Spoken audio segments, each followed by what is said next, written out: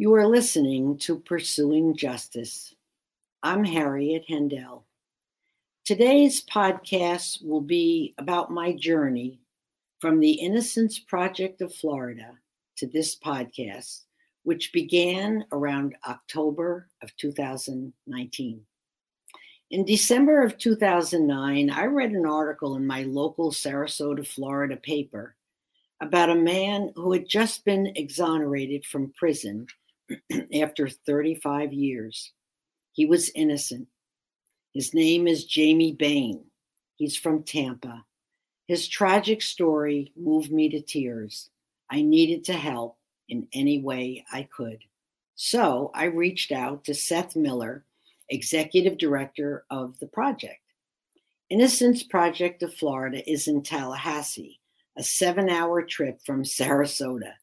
Seth said I should think of ways to raise money for the nonprofit, which works for all of its clients free of charge, and to think about raising awareness. To that end, I began to find places to speak about the issue of wrongful conviction and charge a small honorarium, which went to IPF. In 2013, I was asked to join the board of directors. My term ended in 2019. One day, I spoke to a large group of business people and was approached by the founder and the producer of Societybytesradio. They said, "We have big plans for you." Their plan was for me to create my own podcast, something I knew nothing about. Here we are at the start of my 3rd year on the air. I thought it might be fun to look back at where we've been and what's up ahead in 2022. My hope for my listeners is that they learn as much as possible about wrongful incarceration and about our criminal justice system from the point of view of men and women who were convicted of crimes they did not commit, from attorneys who fought for them in court, from directors of innocence projects, from authors who write about this topic, from family members who are sentenced to when a loved one is locked up. When our freedom is taken away, it is a horrendous miscarriage of justice. Often there is no one who pays a price for that mistake but the accused. There is little accountability from prosecutors, police, judges. On this day, the National Registry of Exonerations counts 2,884 men and women who have been deemed innocent. Many will never get an apology or a dime from their city or state in compensation for the decades they lost. If you think about it, when the wrong man or woman is in prison, the offender is free. Sometimes that offender is never found. Have we learned anything from the thousands of errors made? Do we do things differently now? There are requirements in various cities where a suspect is videotaped during an interrogation. This practice should be standard across the board. It's more accurate now to be able to determine if an eyewitness was present during the commission of a crime, thanks to cell phones and their ability to pinpoint locations.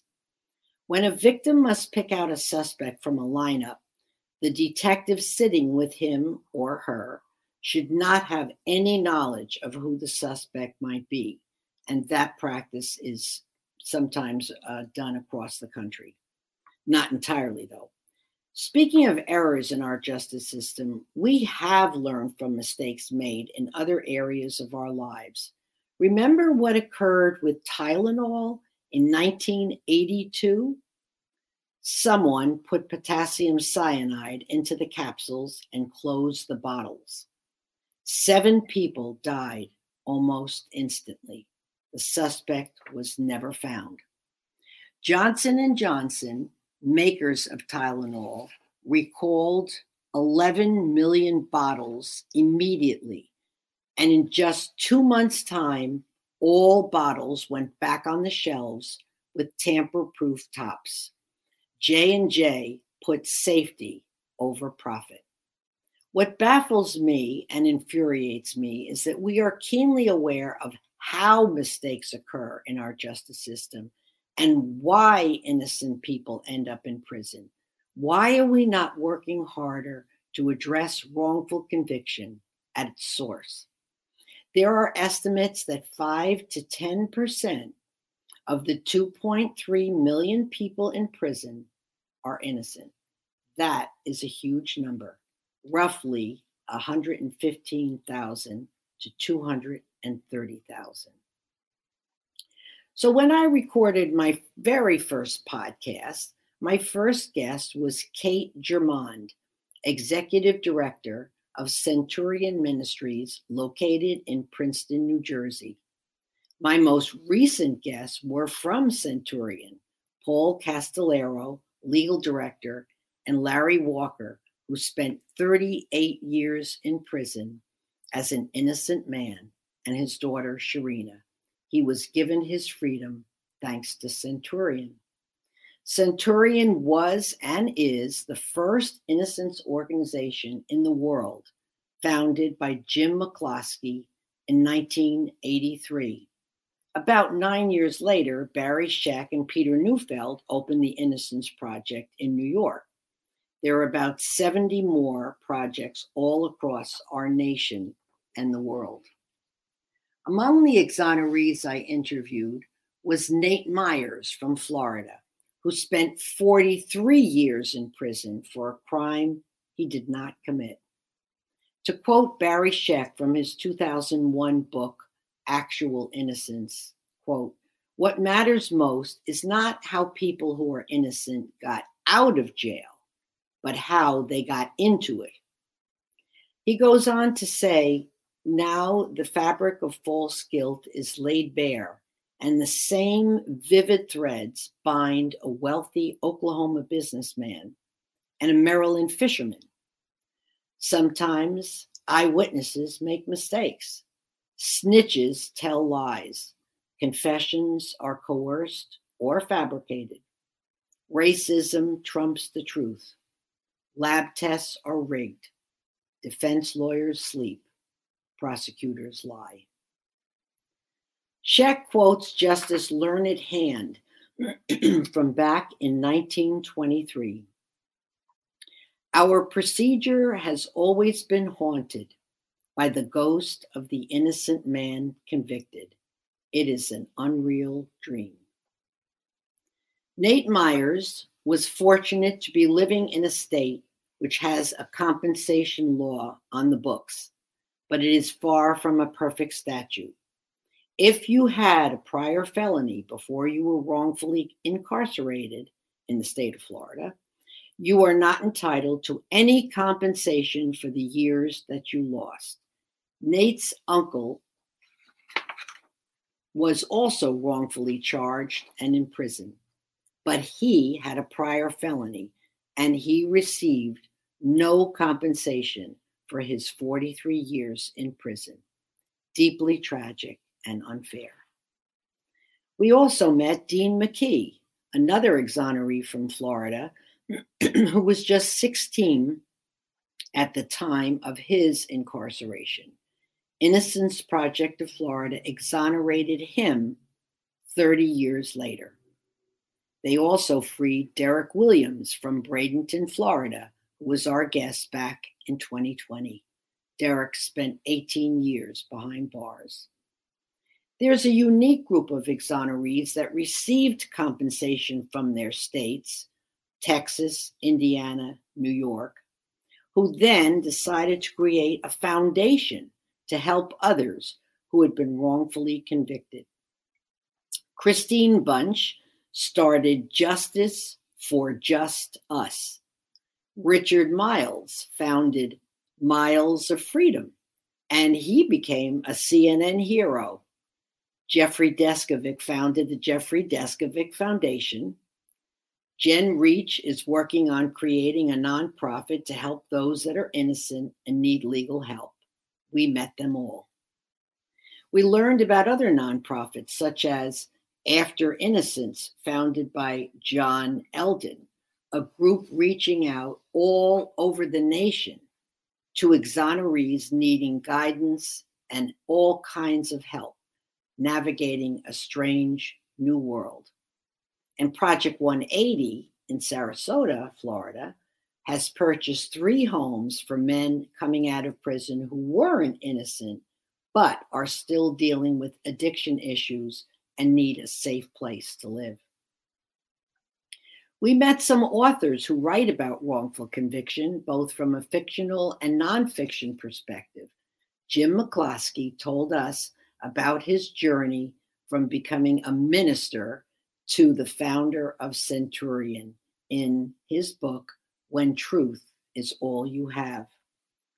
Jessica Blank and her husband, Eric Jensen, wrote The Exonerated back in 2000, a play that has been performed a few hundred times all over the world.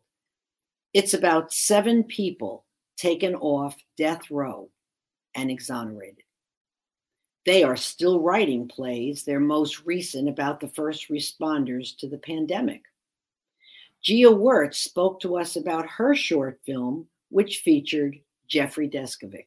She has completed a full-length film about him. The Quattrone Center for the Fair Administration of Justice at the University of Pennsylvania in Philadelphia is a research group formed to prevent errors in our criminal justice system by analyzing data and looking for patterns in wrongful conviction and other related areas. We were fortunate to interview the associate dean of the law school, along with 3 of his colleagues. By focusing on patterns with regard to wrongful incarceration or conviction, it is hoped we can one day put an end to this miscarriage of justice. A friend of mine was a guest last year where she told us about POPS, a club for high school students. POPS stands for Pain of the Prison System. Amy Friedman started this club so that high school kids could feel safe sharing the fact that they had a family member in prison.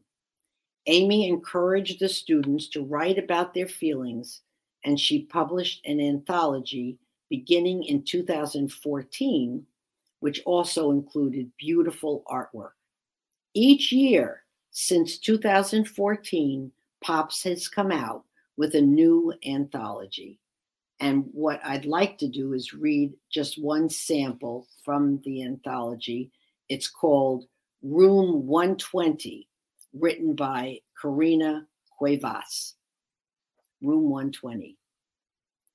Digging deep inside, I find my heart that speaks, that pumps blood through my veins. I'm breathing and living, yet I feel locked up, like an isolated island. I speak, yet I'm unheard. I walk, and I'm not seen. My heart's locked in a box. Only I contain the keys, keys that don't appear. Inside are dreams and visions, words and expressions that need to be free, keys which can't be found anywhere. 4 walls surround me. I see tables. I enter the room. POPS, the club. I came only to help out. I came to eat watermelon, cookies, chips, sandwiches. Yet within these walls, I found my key. That isolated island became an island filled with peers. I found my passion for writing, for reading, not only knowing how to solve a quadratic equation, but having an interest in English. I found my inner self, the way of expressing myself through poems. I found my key. I found my voice in Room 120 and a club called POPS. So as we look ahead to 2022, what do I have lined up? We will speak to 2 authors who have written new books. The first is Andrea Elliott. who is the author of Invisible Child. This book is centered around a family struggling with homelessness, which is often a gateway to prison. The family lives in a shelter in Brooklyn, New York. 8 children, 2 parents in one room. Andrea Elliott is a Pulitzer Prize-winning author. Her book is nonfiction. The other author I'll be interviewing is Kristen Henning, author of The Rage of Innocence, a book focusing on our juvenile justice system. Its subtitle is How America Criminalizes Black Youth. The author is a Bloom Professor of Law and director of the Juvenile Justice Clinic and Initiative at Georgetown University Law Center in Washington, D.C. She has been representing children accused of crime in the D.C. area for 25 years. Speaking of children caught in the justice system, I'll be speaking to staff members at the Campaign for the Fair Sentencing of Youth, also in Washington. My listeners may recall that Sarah Cruzan was my guest a few months ago. The campaign was a key player in her release. She was given life without parole at the age of 16 for killing the man who trafficked her. She served 19 years and has been free for 8 years. We will meet more women exonerees in 2022, as well as a young woman incarcerated at the young age of 14, someone my husband and I have taken under our wing since we met her way back in 2009. She was given a 50-year sentence with no chance of parole until she was 64. Thanks to a very dedicated legal team and changes in laws with regard to sentencing juveniles, she was released in August after doing 25 years. In her case, she was guilty of felony murder. Her story is both heartbreaking and uplifting. She's a prize-winning writer, a published author, someone who proves you can turn your life around if you choose to do so. I can't wait to have her on my podcast. Her name is Robin Ledbetter. Thanks to the best-selling author, Wally Lamb, who wrote She's Come Undone and I Know This Much Is True, the women at Robin's Connecticut prison were part of a writing workshop that Wally Lamb created. He gave the women his time and expertise for over 16 years, declaring at the very beginning he didn't really have time to come back, but he did. He then published 2 books with the women. The first one, Couldn't Keep It to Myself, and I'll Fly Away. The books have poems and stories written by the women at York Correctional Institution in Niantic, Connecticut. That was my introduction to Robin. Her work is in the second book. And we will pick up her story and our story when she is my guest next year. We often neglect to focus on a victim of wrongful conviction. By that I mean someone like Jennifer Thompson. She mistakenly accused Ronald Cotton of raping her back in 1984. She was certain, 100% certain, she had identified the right offender, but she was wrong. Cotton spent 11 years in prison, having been sentenced to life.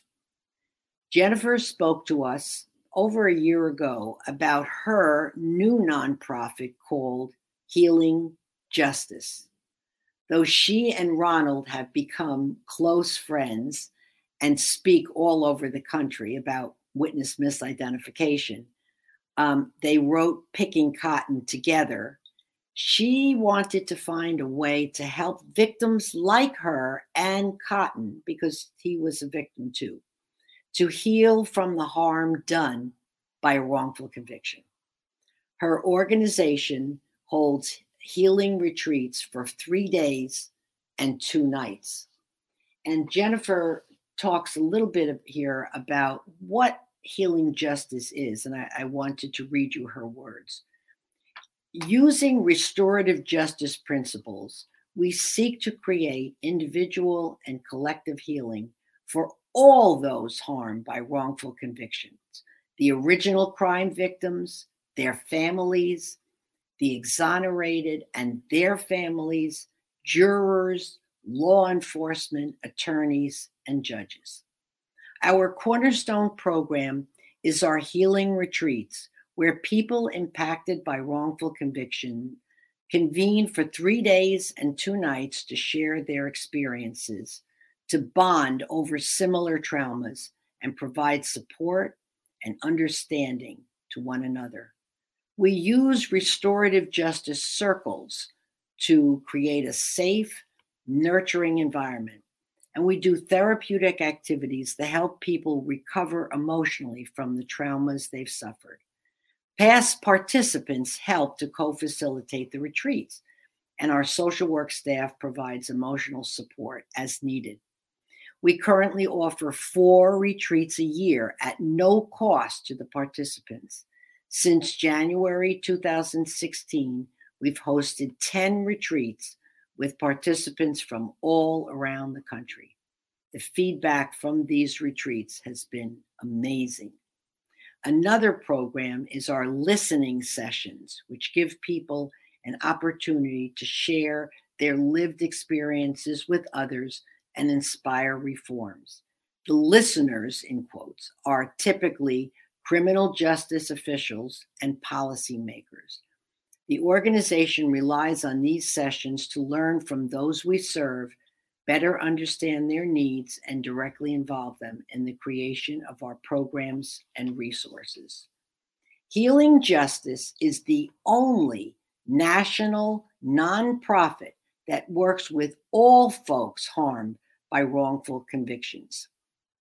What makes us so unique is the bringing together of shared and similar experiences to engage in both individual and collective healing across the entire community harmed by these cases, and healing the justice system itself, hence the name Healing Justice.